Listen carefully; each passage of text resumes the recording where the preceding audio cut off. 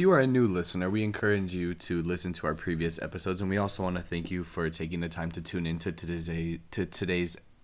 I can't. It's fine. Welcome to the Genji Stoic Podcast, Episode 8, a conversation around mental health. I'm your co-host, Mateo. And I'm your co-host, Ren. If you're a new listener, we highly encourage you to listen to our previous episodes, and we also would like to take the time to thank you for tuning in with us today. Yeah, and we're excited to announce that in the coming weeks we're going to open up a live stream event. It's kind of just an idea we've thought of. We haven't decided on a platform or a date yet, but we just like to get feedback on what you guys would like to see in the form of a live stream event. So you can ask us questions in real time, and we can give advice to people who want it or need it, and it's a good way for us to engage with you guys.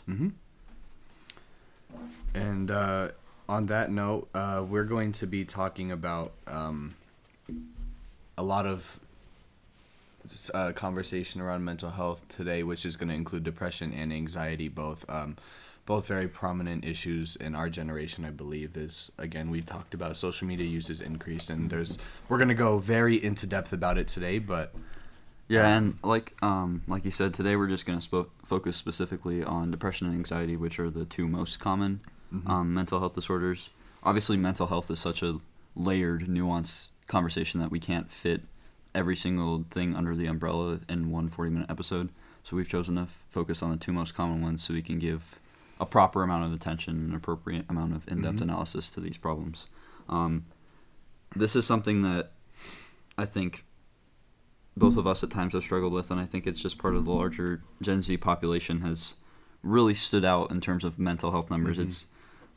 We call it a mental health crisis now, and the statistics don't lie. In a Harmony Healthcare September 2022 study, I know first time we're mentioning citing sources on this podcast that isn't a Stoic, but 42% of Gen Z has been diagnosed with a mental health condition, and 31% rated their mental health status as bad in 2022. And there are a variety of causes for that, but the obvious problem is the fact that mental health is more prominent in Gen Z than it ever has been before. And it's something that a lot of people struggle with. That's why you see suicide rates spiking in the population, and it's something that Stoicism actually really ties hand in hand with in terms of addressing mental health and coming up with healthy solutions that aren't just medication. Yep. Yeah, so one of the biggest factors of mental health issues today seems to stem from social media usage. The Journal of American Medical Association in 2019 did a study that showed suicide rates for ages 15 to 24 peaked in 2019, which obviously I think, as we're going to talk about more, is definitely coming from an increase in social media use, but contributing to high youth depression and suicide rates in America are social media use and a greater willingness of families and officials to acknowledge suicide as a cause of death, which is also said by the Journal of American Medical Association. But then in 2020, the Annie E. Casey Foundation found that 80% of suicides were among those aged 15 to 24, male only. Yeah, so 80% of all suicides in kind of our age group, a lot of our audience, is male. But we're going to treat today as something where it can help men and women equally. Mental health is certainly a problem across the board. It should be addressed with the same sincerity and the same sense of urgency across the board. And it's a clear issue. Like we said in that study, suicide rates peaked in 2019. We are at historic highs in terms of suicides, in terms of depression, in terms of anxiety, across the board mental health-wise. And these have dramatic effects. Obviously, suicide is terrible. It affects the person, obviously. It affects communities. It disrupts lives. It's a really tragic event. And depression and anxiety similarly destroy lives. And so it's important that we have a discussion around this with people who are being disproportionately affected by that, coming from people who are growing up in that environment and have had similar problems. We talk about, social media use also certainly playing a role as the pandemic. We came out of COVID, and being locked at home where our only contact was through social media, it's just proof that social media isn't really a sustainable and effective form of connectivity and social interaction. Right. According to the U.S. Department of Health and Human Services, from 2016 to 2020, children aged 3 through 17 diagnosed with anxiety grew 29%. Depression grew 27%. Mm-hmm. The pandemic had obvious negative mental health effects to a lot of our generation, and we're still recovering from it. Mm-hmm. But we can recover with stoicism. Both of us recovered with stoicism. Me personally, I kind of followed the line where I was chilling, and then pandemic hit, and I had a lot of issues It certainly just changed the entire paradigm and the way that the world worked from that point forward. Well, and social media was our only way to kind of connect with each other, and it didn't work because we'll talk about it more in depth, but social media creates those kind of sense of meaning, fear of missing out, not getting real connection kind of phenomenon, which then, people don't feel heard, people feel left out, people, don't feel recognized, and that leads to kind of mental health negative effects. And also following the pandemic, I want to say another statistic from the Environmental Protection Agency in 2021 found that Americans are now spending 90% of their time inside. I'll talk about this later, but I think this is also a huge underlying factor that has led to a lot of depression and anxiety is we are not in nature, in the sun anymore. And as you know, the sun helps produce vitamin D and regulate our serotonin levels, which increase our happiness. And we'll talk about that later. But that also as well, since the pandemic, things have been much more inside. We're not going out as much anymore. It's a lot easier to just do things virtually. And we'll talk about it later, like I said, but that's also something that is underlying, but a big cause. Well, that's the thing about mental health is there are a myriad of disorders, there's a myriad of situations, and there's a myriad of factors that go into it. These medical associations, they attribute social media, but it's also we become more cognizant of what mental health is and how to report it, and so those are obviously going to inflate numbers. You talk about sunlight in terms of sunlight, we're not going outside. Screen time, we're on screens more. Sleep habits, there's so much that goes into mental health that it's hard to have a full discussion in 40 minutes, but we're going to try our best. And we're going to start with kind of our personal journeys and lend some insights we've gained on mental health, especially through stoicism. So ahead. If you'd like me to go first. So like I was saying, I kind of followed the general trend line in terms of mental health and its negative effects during the pandemic. I would say, I was a genuinely happy kid, and then high school started freshman year. I went to a different school than the one I went to now, and I got bullied, and it was kind of just a negative headspace where I didn't have a lot of friends. I was getting bullied. Just the kind of academic environment of high school was kicking me in the rear end, and just kind of coalesced to where I wasn't happy, and I would go home and I would just go to sleep, and I wasn't living a very productive, healthy life. And then that kind of changed. I transferred from that high school, and then there was a brief 2-month period where I was okay, so things are looking better now. And then the pandemic shut down the school, and so obviously, you go to school for a month after you transfer, you don't have time to make connections, and so I went through the pandemic, no social interaction, little to no social interaction, very few friends, and started to see some kind of splintering in my home life, which a lot of people saw during COVID. That's also another thing, is that COVID kind of forced the hand of family issues.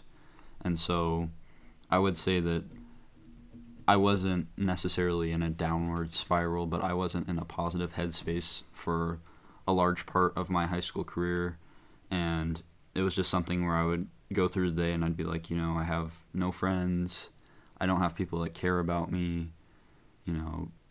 It's the traditional mindset where you're oh, no one would care if I'm gone, and I've been at that place, and it's not a fun, it's obviously not a fun, it's a dark place, and I would say that I lived there for probably 2 years, and I didn't have any tools to really help me. I was somebody who was stubborn and didn't realize the problems of mental illness. I rejected therapy, which we'll have a later episode on the value of therapy, but I rejected therapy. I rejected talking about my emotions with other people. And you might say, well, that's exactly what Stoicism is about, but it's really not.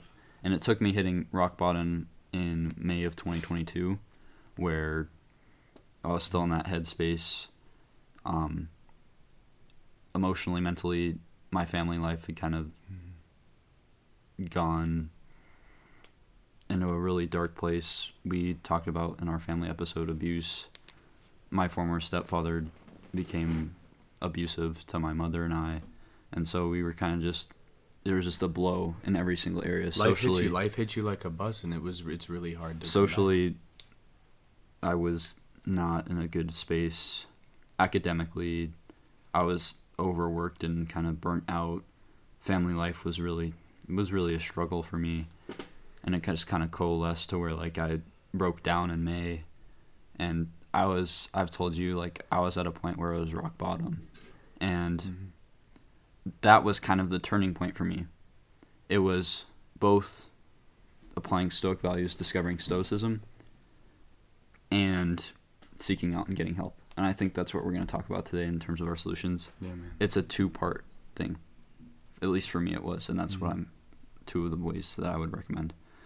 I started reading philosophy, and I discovered Stoicism, and I was like, these things are happening to me, but they're outside of my control. And, you know, Which we'll talk about for sure. If I go through life, you know, with that mindset of, you know, I don't have friends, I don't have this, I don't have that, and that's my fault, and you get in a very negative headspace, which is what happens with mental health. There's no shame in that. When you get in that headspace, you just keep going down. There's no way to recover. Versus if you gain control of your mind, you gain control of your mindset, you gain control of your situation. Right. And so it was that, and it was reaching out for help. Well, and like you said, like if you're looking at all the things that you don't have or the things that are bad, you'll overlook the things that you do have, and you'll overlook the things that you do have and the things that are going well for you. And, you know, I'm sure we appreciate you sharing that. And, you know, it's not easy to talk about now. I think one of the stigmas, you mentioned the statistic that 80% of suicides in this population are men. One of the stigmas of kind of masculinity that gets thrown around in society is to not talk about your feelings. And I think Stoicism sometimes gets misunderstood as you just hide your emotions. You use them in a way that's appropriate. If your emotions are taking control of you to a point where, like, you feel like you're worthless, you feel like you don't have anybody, that's obviously no time to share them. There is no shame whatsoever in sharing emotions if you feel that's the thing that you need. It's just, you know, knowing when that is, recognizing when that is, and, you know, balancing oversharing versus undersharing. And to me, like, this is uncomfortable. It does feel like oversharing, but I feel like it provides value perspective to our audience that, like, I've been there. I understand what a lot of people go through. You can get through it, and Stoicism can be a helpful tool for that. It really can. I think you're in a much better place now, or at least coming up from where you used to be, for sure. And I guess I'll transition that into my journey, I guess, as well, because I've definitely been there and can relate to. I think, you know, freshman year, I had transferred from a different district, and so I didn't really know anybody. I was new, just wanted to be accepted, and honestly, whatever. And I kind of started off with the wrong group of people. They didn't really align with me, I guess, but they cared about me, I felt like. So I was like, okay, this is fine because I'm accepted here, I'm fitting in. But then it kind of went on, and I kind of jumped around friend groups, if you want to label it that. Just trying to meet new people, discover who I was really surrounding myself with at this new school. And then at the last third of freshman year is when COVID hit, and then everything shut down. And that didn't really affect me as much. I think what was tough was in April of 2020 is when we couldn't leave. We couldn't go anywhere. I was inside. We were inside for like a month or two, and that was really tough. But I would say I think rock bottom for me was September through December of 2020, and then September through December of 2021. The first time was just really hard because we had just entered our sophomore year of high school, and we hadn't gone to school all year. And then winter came, it was cold, it was dark, everything was dead. It was really, just the environment, the physical environment was really tough, and I found myself with no purpose. I didn't really have close friends at that time. I had a few, but I felt lonely. I felt like I didn't know where I was going. I felt like I didn't really fit in anywhere. And then it got better. I started lifting in January 2021, which completely changed my life, and I am so thankful that I found that. It kind of got better. 2021 was an interesting year, to say the least. It was transitioning out of a pandemic, but not escaping it fully. And then that winter of 2021 hit again, and I found myself in the exact same mental space where I was the year before. Kind of lost, kind of still feeling like I'm just going through the motions of high school. I don't really know what I'm doing, what I want to do. But I would say in June of 2022 is when I discovered Stoicism and started awakening to the truth. And that is when things drastically changed. We have made it through another September through December in 2022, and I did not feel sad one bit. Certainly, that doesn't mean I didn't encounter any struggles, but in finding Stoicism and kind of discovering the truth about the world and how it works and what's lacking, what's majorly lacking, what's identifying the causes of these stressors of depression and anxiety and all these mental illnesses, and learning to adapt in the world and the circumstances that you have changed my life completely. And I think it's definitely easy to still fall under that feeling of being stressed, or even being depressed is normal, and I've definitely been depressed, but I wouldn't say that I've had depression. Feeling sad is one thing, but allowing it to consume you is a completely different thing, I would say. So how I define it is being depressed is like you are depressed, you experience it for a long time, versus having depressive thoughts or depressive mood swings or Exactly. depressive behaviors. I certainly experienced depressive thoughts for sure, and I think that's completely normal. That's fine. But It's a normal part of life, and I think right. what we've both learned, not to speak for you, but what we've both learned is that those kind of thoughts, that kind of pain is temporary, but the mindset that you establish gets you through those and establishes a permanent sense of drive, a permanent sense of purpose, especially in the long term. a permanent sense of belonging. Certainly. Well, with that, I think for you guys, we just want to be vulnerable with you and express our personal experiences and try to relate to you in case you're going through something. Again, you can always reach out to our accounts. We are an open ear. We would love to talk to you or give you advice or just listen. But with that, I think we're going to move in to our first section of this episode, which is depression. So if you'd like to start us off. I would just like to start off, before we kind of get into like what depression is and, some advice that we have. Our intention is to just kind of throw ideas out there. Mental health, one idea works for the next person, one solution works for the next person, and then it doesn't for the other person. Works for one person, doesn't work for the next. So we're just throwing out some tools that we've utilized, some tools that we've heard from other people that have worked, with the hopes that we can help anybody who is struggling. We do not want to come off as saying, do this or do that, or criticize people for experiencing some things. All we want to do is just set out to help people, and I think it's important that we put our personal experiences in there to show you guys that we understand where these issues come from. We've experienced some of them, and that we understand that telling somebody who's going through mental health issues to do this or do that is not helpful. So we're not telling you to do anything that we outline. We're just saying, listen, and if you think it's a good idea for you, please try it, please implement it, let us know how it goes. I think the reason we use Stoicism especially is just because it can be certainly an all-encompassing mindset or set of beliefs. If one aspect of Stoicism doesn't work for you, I could confidently say that I believe that there would be an area that can, even if it's only one. It's really all of philosophy. I know we've followed Stoicism, but all of philosophy, if you look through all the teachings, there's something that'll stick out to you. There's something that you will learn or you will apply. And you have to look at it from an unbiased point of view. It's like, what do I align with? Let's talk about our first topic today, which is depression. Depression has a lot of different forms. I know you talked about, interestingly enough, that September-December period. There's something called, I think it's seasonal depressive disorder or something like that, where it is based on season. But that's one example. You have bipolar disorder, which includes like depressive periods. You have obviously clinical depression.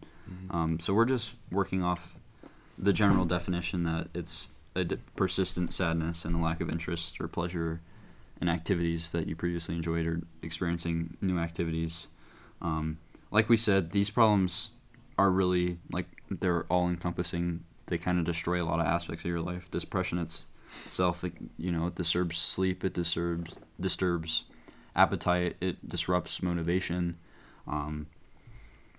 poor concentration, lack of focus. Those are all kind of symptoms of depression, and so it's a really harmful period of life, and like we said, we're increasingly seeing a amount of Gen Z experiencing that. However, Stoicism can be used as a tool. It really can. One of the prominent treatments of depression around therapy is cognitive-based therapy, or CBT. It's not like traditional talk therapy, but where you work through changing your mindset and your thought process by recognizing kind of the distortions in your thought versus what's actually happening. Some self-destructive behaviors, you have self-destructive thoughts. And it's been proven to be effective by the American Medical Association, by Mayo Clinic. Through studies, it's effective at treating depression and anxiety, which we'll talk about later. But if you look at CBT and you look at kind of what it's based in, changing your mindset, you can obviously draw the roots back to Stoicism. Stoicism is all about changing your mindset constantly for positive things. And if this is one of the most effective treatments that we have out there, and you can connect it to Stoicism, obviously Stoicism is going to have applications to improving depression. You look at some resources, you look at How Stoicism Helped Me Overcome Depression by Andrew Overby, somebody who was in a depressive episode and discovered Stoicism, really discovered Epictetus, and applied that to a situation. And you can read, it's on modernstoicism.com, you can read the article, but it's a really cool story of how he applied it to get over that depressive episode. He talks about depressive realism, which is a scientific theory that those with depression make more accurate judgments of the world and see things for what they are. They see things kind of more black and white than the average person. And Overby really interesting calls it like a diamond in the rough, where these people who are experiencing depression have a kind of tool that they can use, but it's used for self-destructive behaviors. But he outlines how Stoicism can be used to kind of chip away at that and make it an actual diamond. And that's certainly true. If Stoicism preaches, only worry about things that are in your control, use your judgments to fuel your mind to become stronger and more resilient. If they see the world more accurately, they're going to more accurately be able to judge what's inside of their control and outside their control. And so if you turn to Stoicism with those tools, you become a very prominent Stoic philosopher. You become very good at living the Stoic values. It's just making that transition. Another resource you can use is Henry Manimpuring, who I really like. He's introducing Stoicism to Indonesia currently with some of his books. That's cool. Same story. He was experiencing a depressive episode, and he turned to Stoicism. He really got into, I think it was Aurelius, I believe, in Meditations, and he discovered the same thing. He discovered, if I change my mindset, I'm going to change my situation. And depression certainly isn't something where you're like, okay, I'm not sad anymore. Yeah, right. But there's something to be said that if this therapy, cognitive-based therapy, works, if people can use Stoicism to get out of their own situations, there's some aspect of Stoicism that you can apply to your situation that will help you. It's not something where I'm saying Stoicism, go to Stoicism, and then you're not going to be depressed anymore. That's obviously not how it works. But use the tools to not be worried about things that are outside of your control. Not be worried about others' opinions of you. Some of the kind of trivial things are going to be washed away from your conscience. Now, depression is certainly not the event of trivial things. It's not one traumatic event. It's key events, that cause you to be that way. Like for me, it was a lot of social stuff and then the family issues. But too often, when you're in that depressive state, those key events influence how you see trivial events. And trivial events become things that you worry about when, in reality, why do they matter? We talked about some of the things that you can't concern yourself with. Trivial things like fake friends or a lot of stuff we see in high school and around meaningless stuff with social media. Apply Stoicism to that and not worry about the trivial things. Worry about yourself, worry about your mindset. And you'll see that maybe those trivial things you worried about that contributed to the reason why you were sad today don't no longer influence you, and you become a happier person. Marcus Aurelius says that just remember you can endure anything your mind can make endurable by treating it as in your interest to do so. It's harder to do that. I know it's harder to do that. It's much easier said than done. And especially for those key events. If those key events were enough to kind of get you in that mindset, they were obviously significant, and there's no shame in being sad over them. But everybody can work to minimize the influence of them. Everybody can work to disregard trivial things, and I think it's just a process. You have to treat it as something that's a priority to you, something in your interest to do so, and fortify your mind. Fortify your mind to kind of not accept those negative thoughts about yourself, not accept the negative thoughts about a lot of things, and instead ask yourself, why do I care about these issues? Why do they make me feel down?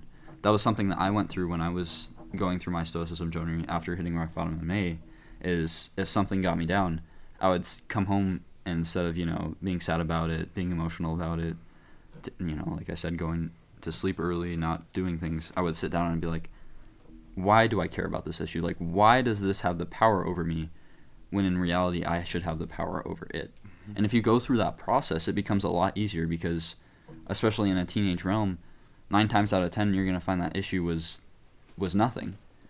And it becomes a process of, well, why was I sad about it in the first place? And you say you'll find that it becomes nothing, but I think that, like you said, the first step, you really have to find your purpose and understand your role in the world as well. Like, if you are someone who prioritizes, kind of social media and just like what other people think of you, and you may not realize that you prioritize those things, but once you become aware that you are prioritizing the wrong things, that's the key, is to become aware of yourself and being brutally honest with the fact that you may not be perfect in that aspect.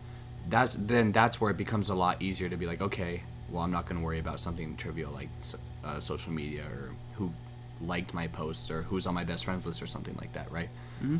Well, and we talked a lot about perception and how perception is kind of a harmful thing to a teenager. Perception causes a lot of issues. I think perception ties hand in hand with beliefs, and it's noted that people who are experiencing depressive disorders or mental health conditions around depression have a lot of negative self-beliefs and view their situation more negatively. There's a really powerful quote from Tony Robbins, who isn't really a Stoic, but I think it's such a powerful quote that beliefs have the power to create and the power to destroy. Human beings have the awesome ability to take any experience of their lives and create a meaning that either disempowers them or that can literally save their lives. Mm-hmm. It's such a striking quote because it simply is true. When you go home and you experience those thoughts, you experience those beliefs around what happened with your day, it shapes your perception of how the day went. You can either use those thoughts to be like, I don't really care about those things because today I did this, and this positively, and that's not going to weigh me down. And it builds you up. Or you can maintain the belief, that, oh, this happened and, I suck because of this, or my day sucked because of this, and it tears you down. So, and I'm certainly acknowledging, it is much harder when you're in a state of depression, when you have mental health problems. It's much harder to wrap your arms around that. It's much more work, but it is feasible. Right. You can do it.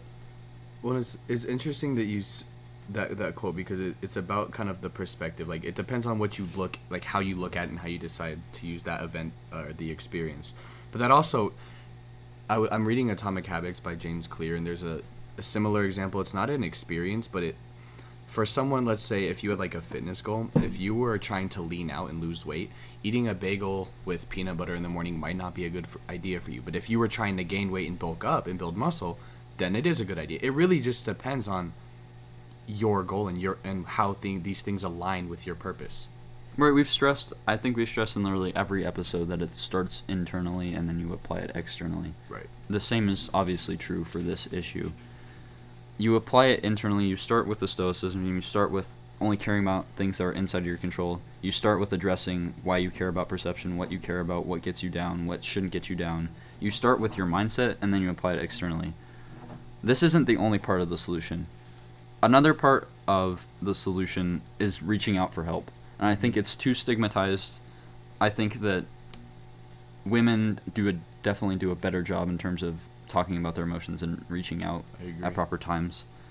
But everybody could use work on reaching out, men especially, but everybody can use that kind of help.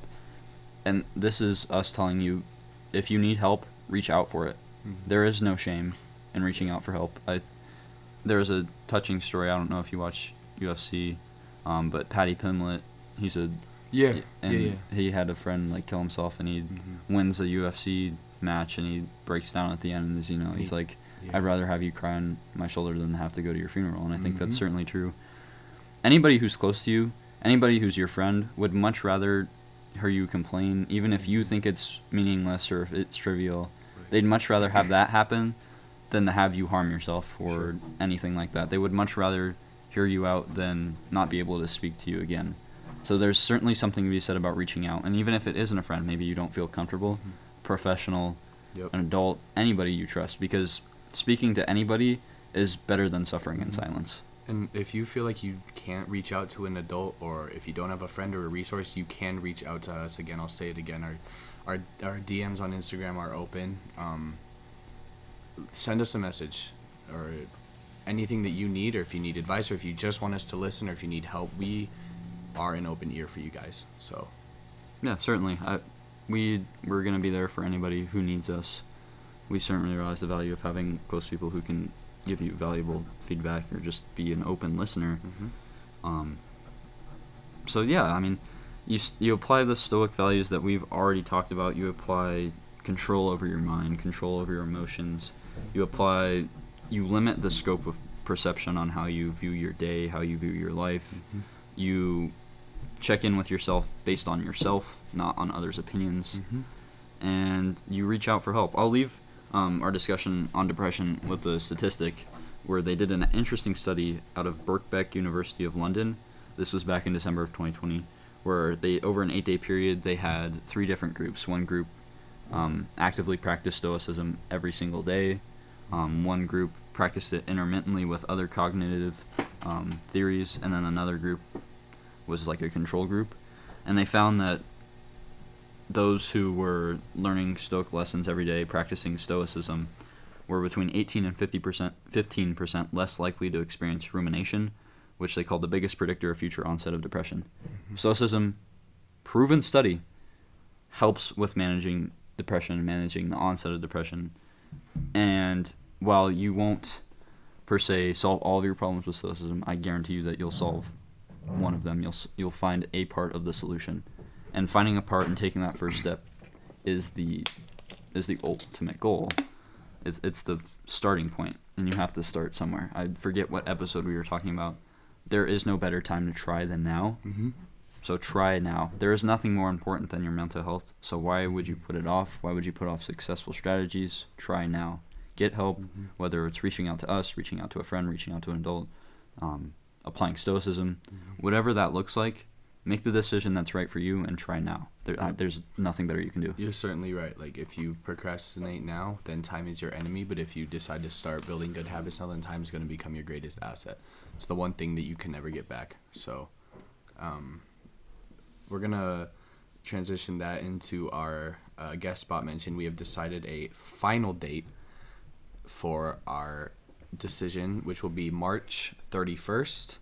And we will decide that and send it out to the winner around 12 p.m. on March 31st. So if you do not know what that is, if you're new, or even if you do know, the way to enter into this guest spot giveaway on our podcast will be to follow our Instagram, subscribe to our YouTube, comment on our recent posts, and we will be looking and selecting by random a winner. Entry closes March 28th, so we can decide by March 31st. And we're hoping that we can get the guest on an episode as soon as possible after that. Certainly.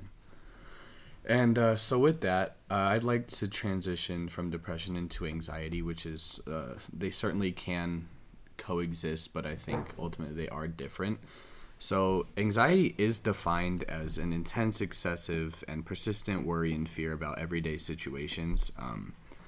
And this can exist on in an intense level and even at a small scale level where you're just worrying about small things or whether you're worrying about very large, significant events in your life. The first thing I want to touch on is how there is a lot, especially in our generation, because it's very prominent, is social media induced anxiety. And so this can come from, FOMO, which is fear of missing out, judgment, and like, so what I mean by judgment, I guess, is a lot of times what we put out on social media, we worry, whether it's unconscious or conscious, we tend to worry about, oh, are people going to like this? Do I look okay? What are people going to think? And so whether you know it or not, that will compound over time and take a toll on both your physical and your mental health, as well as likes. It's the validation. It's, oh, I didn't get as many likes as I did on my last post, or they get so many likes and I don't. It's the tiny things, the negative self-talk that will compound over time and lead to more anxiety. As well as this kind of stems from social media, is worrying about the wrong problems. I call this artificial stress because you kind of create it yourself, rather than it being natural. And what I mean by that is you touched on this earlier with depression, is when you aren't necessarily clear with your vision and your purpose and who you are, it's a lot easier to worry about problems that are trivial and, I guess, made up in your own mind.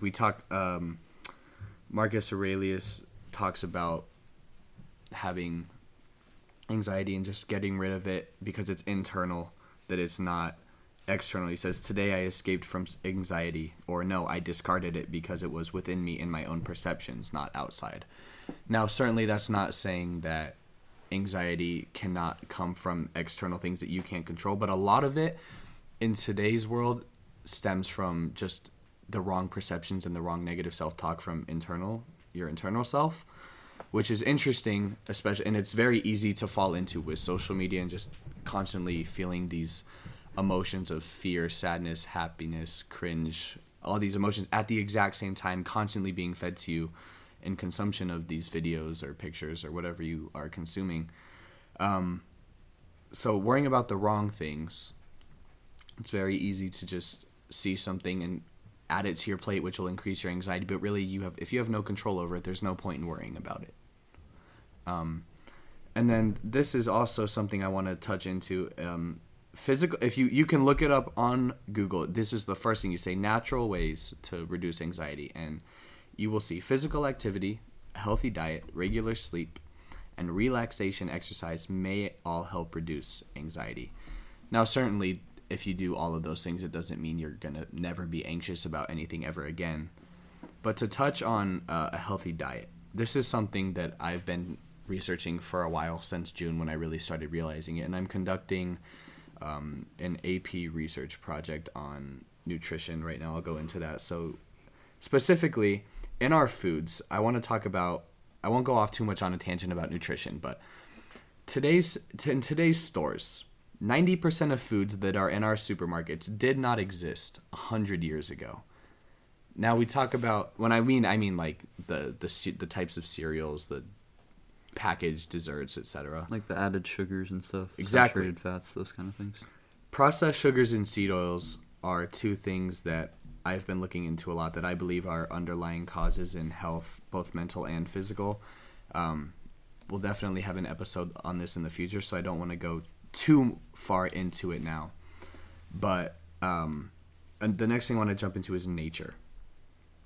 Like we said before, Americans have been shown in the 2021 study by the Environmental Protection Agency to spend 90% of their time indoors. Stress is relieved within minutes of exposure to nature, and this can be measured in muscle tension, blood pressure, and brain activity. It's been proven that time in green spaces significantly reduce your cortisol, which when you are stressed, your body produces cortisol. It's a stress hormone.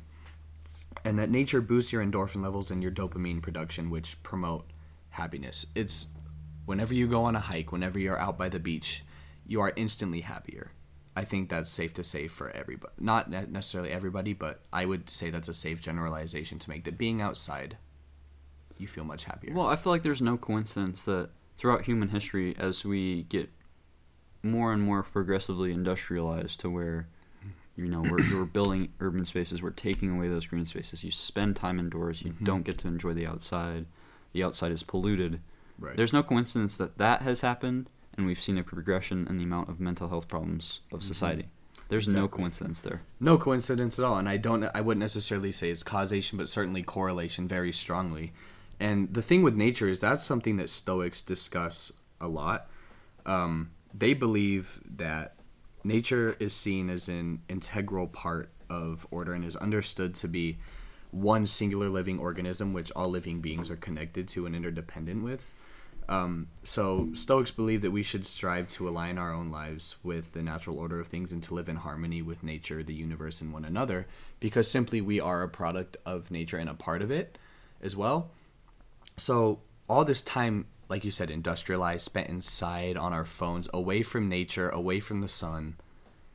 Away from historically what humans have been a part of, what humans have enjoyed. How we have evolved as a species, just basic biology, being in the sun, being outside, getting physical activity. The lack of that in today is so prominent. And I think with anxiety, it's very easy to feel anxious when you're not happy and we don't have those natural sources of real dopamine. I mean, you're inside and you're on your phone. That's the instant dopamine, the instant gratification, the fake happiness, that sense of satisfaction. But if you're outside, that's where the true your brain begins to change and you begin to adapt to the natural world. Epictetus says that everything that happens in the world happens in accordance with the nature of the whole, and this nature is a rational one. I think what's important about nature not only is that to understand that we are a part of it, but we live essentially an artificial life today. Everything it's digitalized, it's processed, whether it's food or technology. And that, I believe, is such a very strong contributor to anxiety, is just the lack of being out in nature and being free and relaxed and happy and having this connection with the sole source of life, which is earth and the sun. Grounding is something that's talked about when you go on a walk and you go barefoot and you're connecting with the grass. That is such an anxiety reliever because you're connected with nature and it's very relaxing and you feel a part of the world that we're living in rather than part of the industrialization revolution that is almost destroying the natural world. I believe that your current life situation is stated as in the top 4 stress causers. So applying Stoic values to this, I believe that there are 4 staple things to master regarding anxiety that will help you drastically. And this doesn't go for everybody. Some of these things may not work for you, but some of them might. So I ask you to listen with open ears. Diet, physical health, sleep, and nature should be prioritized. And this is, again, my opinion, but like we said, we've also listed a lot of statistics that point that evidence to these things are very critical in not being anxious and just being happy. With your diet, if you don't have good physical health, your mental health is going to decline, and that's a fact.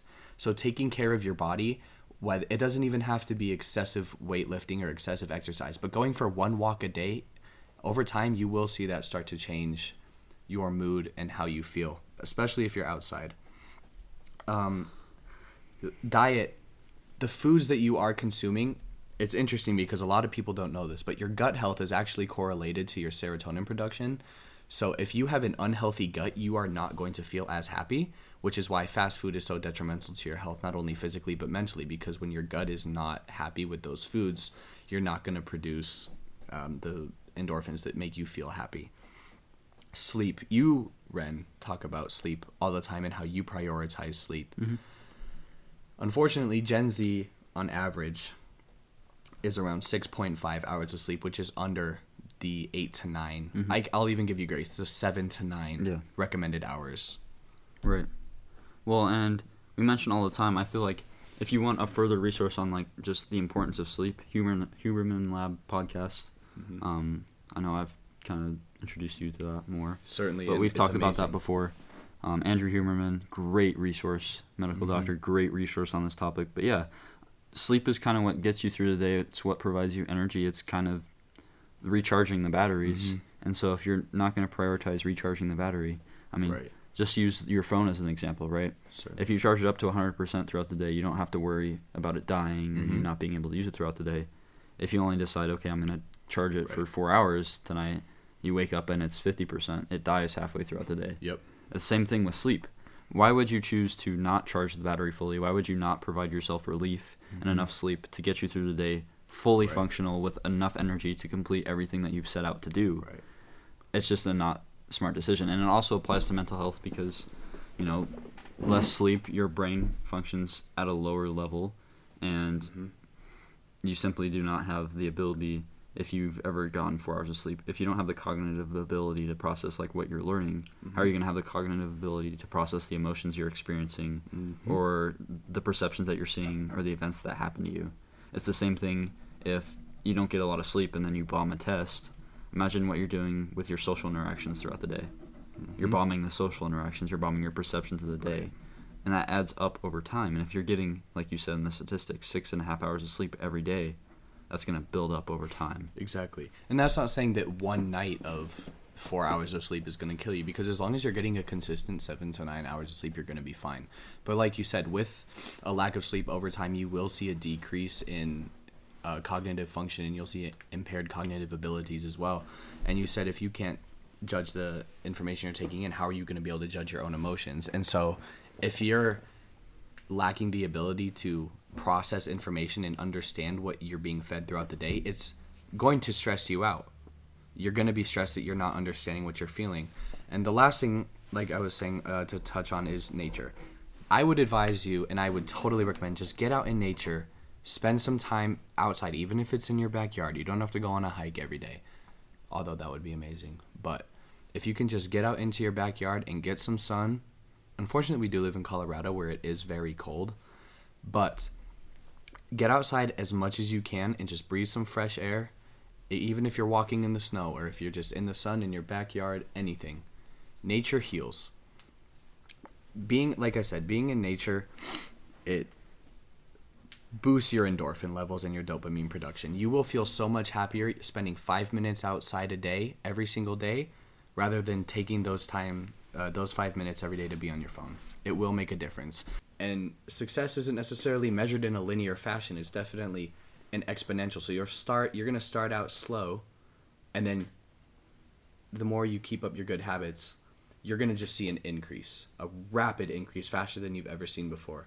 So if you take these 4 things, I guarantee your anxiety will start to decrease to a certain level. That doesn't mean you will never feel anxious, but these Stoic values about taking care of your body is your temple. So that goes back into diet, physical health, and sleep, and then nature.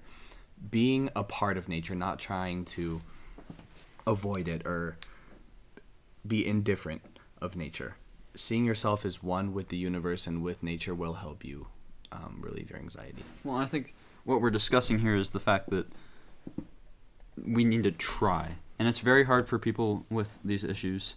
It's very hard for a lot of people, even without these issues, to get up and try. But there's something to be said, if you build these habits, you will see the payoff. And a lot of people say, well, I'm just going to be stuck like this and it's not worth it. Mm-hmm. It's not worth it to improve myself. I'm still going to experience these things. But if you're experiencing anxiety or depression 7 days a week, how good would it feel to just have one day where it doesn't happen? It builds up over time and it never completely goes away. But there are tools that we have outlined today which you can use to help eliminate some of the bad days, some of the mental health days, some of the problems. You can get out in nature. You can improve your sleep habits. You can reach out to friends. You can embrace the Stoic ideals. Certainly. And what's interesting to me is you didn't mention meditation. I know meditation's a big thing for you. Do you think? It's funny because I think the thing with meditation is that I think I would rather put these 4 staple practices rather than add too much to people's plates. Meditation, yes, certainly is a great way to reduce anxiety and to become a more calm and content individual. However, it's definitely hard when you're given tips and you're given too much to handle at once. I would just once you master not even master, just once you start incorporating these 4 aspects into your daily life and improving them, then certainly add meditation. Meditating is finding your spirituality, whether it's religion or, you're more of a nature, connected with nature, meditation type of person. They can all coexist. There's not one right way, but tapping into your spirituality and that side of yourself is certainly a great way to understand your emotions and why you think the way you do, which can reduce your anxiety for sure. The thing is, I feel like the reason that these habits are so hard to implement into lives is because they all provide delayed results. And in today's world, having things so accessible so quickly has built us, and this goes for almost every person who has a phone or who is on the internet or social media at all. You get instant gratification from essentially everything you do. Therefore, activities that don't provide you immediate results are hard to see that they actually work. Lifting is a great example. If you go to the gym for 5 days, you're still going to be out of shape. But if you go to the gym for 5 months, now we're talking something different. Great things are not easy, and that is for a reason. They come with time, and because it takes a while to start seeing results, that is what makes it truly satisfying and rewarding. So if you don't see results your first even week into implementing a better diet and your physical health and improving your sleep and getting out in nature, don't give up. Just keep practicing, and you have to believe in something that you can't see yet, because I promise you these will change your life drastically. Well, and follow the 3-week cycle. It's noted by psychologists that to build a habit and to make it an actual habit and establish permanence, it takes 3 weeks. Mm-hmm. So my strategy has always been try something for 3 weeks. If you don't like it, if it doesn't provide you positive benefits, isn't doing anything for you, you can abandon it. But give it that 3-week period to build it into an actual habit and personalize it to your own experience. Certainly. And assess then. Don't throw your hands up and never try. Right. Give it the chance. Yep. We're at an age, a lot of our audience is at an age where all we have is time. That's one of the most valuable assets we have is time. So use your time wisely and use it to try things that can Certainly. improve your mental health, improve your habits, improve nearly every aspect of your life, I would say. Mm-hmm. And don't even necessarily try all these things at once. Focus on one thing that you want to improve. So let's say you just want to focus on your diet. Focus on eating one healthy item per day or something like that. Ask yourself every day, what would a healthy person eat? Mm-hmm. Would they choose a burger or a salad, right? And that doesn't mean you can never eat unhealthy, but it means you have to understand that the process into becoming who you want to be is how you're going to build successful habits, not achieving the result. It's becoming that person. It's not looking like that person. Well, and I think we're going to wrap today.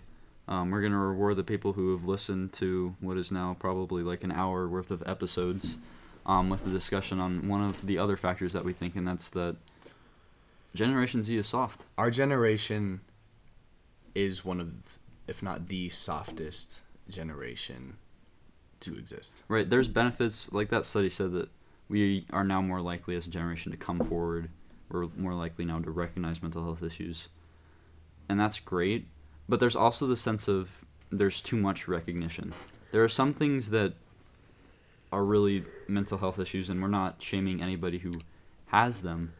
But if there's a serious traumatic event, there's an appropriate response to that, versus if it's just high school drama, there's another appropriate response to that. And 100%. I don't think the appropriate response to high school drama is to let it build, to let it fester to the point where it is a depressive thought. Right. I think you're 100% right. And you said with high school drama, if rumors about you were the reason that you would consider yourself to be depressed, right? In my opinion, there's a very easy solution to that problem. And that is to simply, if you understand your purpose and who you aren't going to let these rumors affect you. Now, that certainly doesn't justify spreading rumors in any way. No. Or spreading hate. That doesn't justify. That's not the point. The point is that you learn to understand that things said about you that don't affect you, which is a very common Stoic belief, is the things that don't affect you, there is no point in fretting or stressing over. Let it go. There's a lot of things, especially today, where we focus on a treatment rather than addressing the root cause of a problem. Right. If you agree with that. Yeah, like certainly there's a reason we didn't mention medication at all with these mental health problems. Do certain people need medication? Yes. Is there any shame in taking medication? Yes. But should that be your first resource? In my opinion, no. You need to look at evidence-based treatments or, behavior-based treatments and change your mindset, change your behavior before you look at, like, what is a crutch that is medication. Right. In America, medication has largely become a crutch, especially as it relates to mental health issues. Yep. If there's a chemical imbalance in your brain, that's obviously outside of your control. There's obviously a reason for you to take medication. Certainly. But too often we rely upon this medication when in reality we could solve the problem just by changing our behaviors Simple and changing behavior our mindset. changes. Well, I've had a ton of people tell me they are stressed or sad because of social media, and that doesn't require medication. All that takes is a simple step away from the phone. It takes like 2 clicks of the button and 2 the clicks app's of a not button, there anymore. put the phone down, delete the app, and boom, problem solved. But unfortunately, I think today, and this is like more of a societal thing, is if you don't have it, then you aren't classified or labeled as you don't fit in or you're not. But that goes It's to the same unusual. thing around perception and rumors. Does the perception that you don't fit in suck? Yes. Do rumors suck? Yes. But are you going to let kind of those sucky experiences influence your mindset? Or are you going to let it roll off your back? Exactly. Ultimately, who do you think's the stronger individual? The one who doesn't care about the perception, keeps doing the things that they do, that they want to do, the things that they think are right, or the person who's constantly worried about whether other people think about them? In order to succeed, you have to be willing to be indifferent. You have to be willing to stand out and somewhat be an outcast and be a misfit. You, like you were saying, you don't necessarily fit the ideal, quote, popular high school kid, and that's fine because you understand that you don't want that.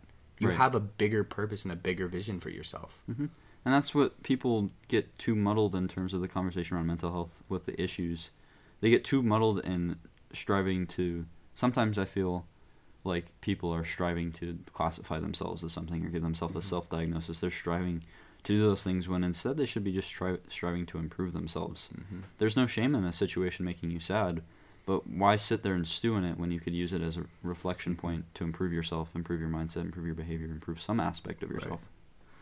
There's one thing I do want to say because this is something that's irked me for a while, and although it may seem harsh, it is not in any way untrue or controversial. If you are constantly worrying about, I'm going to use Snapchat as an example, but we could generalize this to social media. If you are constantly worrying about where people are, who has snapped you back, where people are on your best friends list, where you are on other people's best friends list, if that is something that is a part of your life in any way, and certain other examples that can be attributed to that is not a valid problem. And this is, again, my opinion. I can't say that this is a fact because it is subjective, but we believe that is an objective opinion, right? Right. That- Well, think about it this way. Did anybody care about that 25 years ago? Did anybody care about that 100 years ago? And All will it throughout affect human you in history- 25 years? Right. Exactly. All throughout human history, we have certainly cared about social interaction, but not to the point where social media has currently gotten us, where Exactly. it's 24/7. These are social media created problems. They are not you created problems. They're not Exactly. problems that are pertinent to you. And that's exactly where I was saying we talk about worrying about the wrong problem. That isn't a real problem, but it feels real because it's everywhere, right? It's pushed on us. Exactly. Social media is everywhere in society. It's pushed on us in society. So if you have a problem regarding that, it's going to seem real. But the most important part is becoming aware and understanding that it is so easy to avoid stress and depression with these apps by simply 2 clicks. And you talked about how there are simple solutions. That's the simplest of them all. It is very simple. Very simple. It's not easy, and I think as well, like you said, doing that puts you away from the norm, which is uncomfortable. When you're comfortable, you don't grow. The only way to grow as a person is to become uncomfortable, and that's also a hard truth, I think. Well, if you think about it, the people who are deleting social media are the people who are striving to not care about what other people think of them. So if you're deleting social media, obviously the addiction cycle in terms of the dopamine it provides you makes it hard to do that. Of course. But your motivations are always going to stay consistent, I feel, when you have the goal. A lot of people who have that goal of deleting social media have the same goal of becoming more stoic, less caring about what other people think, more indifferent. Right. And so they're not going to care about that label being thrown upon them. And so it's just surrounding yourself with a support system of people who support your visions instead of people who are going to label you as not fitting in. Right. And you say that, deleting that, like, is certainly more of a stoic thing, whether you realize it or not, and you're completely right. And I want to say that if you have social media, that doesn't mean you're not going to grow as a person, but if you're worried about the wrong things with social media, then you will not grow as a person. It's with a lot of things. It's where, is it the best thing to have it? No. But is it necessarily like a terrible thing if you do? Also no. It's how you use it. It's what you're worried about, how you use it, how it affects your productivity, just how an all-encompassing social media affects your life. If it's something that is there in your life but has minimal influence on your day-to-day behaviors and your day-to-day mindset, your day-to-day thoughts, then that's okay. There are still positive aspects of social media. But if you're somebody who's constantly worried about, the Be Real just went off, or this person snapped me, or they left me on red, if you're someone who's devoting energy to that, it's a negative experience because you could be devoting your energy to such better things. But not only are you devoting your energy to this, non-productive thing, it also has been shown to have negative mental health effects. Exactly. The studies say that. The studies show that. And not only are you giving it your attention, you're giving it your time. Imagine how much progress you could have made in a certain area of your life if you had put all the time that you spend on social media towards improving yourself. I can't even begin to fathom how much time I've wasted on social media and how that time could have been put to a better use. And that's certainly not saying social media is a terrible thing. Connecting with people across the world and having access to information is amazing. But when it's used in the wrong way, of course, it's going to have detrimental effects to the health of especially the youth, because our brains haven't fully developed, and therefore the adolescent mind is much more prone to be addicted to stuff at a young age if we're not completely developed, right? So being addicted to this dopamine and it's a lot easier for us, and that's why these apps, they target us, and they're built around the attention of the individuals. That's how these apps make money, right? So becoming aware of everything is crucial to succeeding in anything. If you aren't aware, for example, like I said, food, if you're not truly aware of what you're eating, you'll never be healthy. I feel like that's a beautiful way to end our episode, is be aware. We just talked about how our generation is soft. Be aware of that.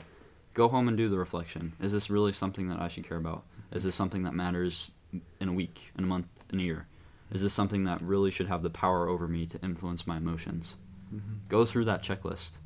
If it is something that's not really trivial, it's something that matters, it's something that deserves that attention and does have the power to kind of influence your emotions, employ the strategies we've outlined. Go talk to a friend. Go talk to somebody who is a trusted figure. Go get help. Go seek help. There's no shame in that. Practice stoicism. Stop worrying about things that are outside of your control. Improve yourself. Physical activity, diet, sleep. Prove yourself. Reach out. And you'll see a much better result in terms of your mental health. If the reason that you don't seek help is because you're worried about what other people are going to think of you for looking vulnerable and weak, the fact that you are trying to make a change speaks measures. The only people that will hate on you are the people who are doing less than you. So don't be worried about what other people think. Seek the help. You can always reach out to us, like we've mentioned before. If you don't know something, inform yourself. If you need help with something, get support. Growing yourself is something you should never be ashamed of. And it doesn't matter if that's mentally, physically, spiritually. If you know that you can improve, then seek to do it with no shame. You have the tools to do so. We talk about how we live in a digital informational age. You have the tool to do so. So now it's about going out and executing. Exactly. Try as soon as possible. Do not procrastinate your mental health anymore. It has huge impacts on your physical health, on your ability to go day to day. And we've given you some tools that we've used and we think could be helpful. So go out and try them. We'd love to see stories of people improving themselves. We've already seen that from a few people with this podcast. And we're going to end today's episode. I know it's a long one, but it's been a valuable one. And I hope that in some way, shape, or form, we've helped people in our discussion about mental health. This is the Gen Z Stoic Podcast, episode 8.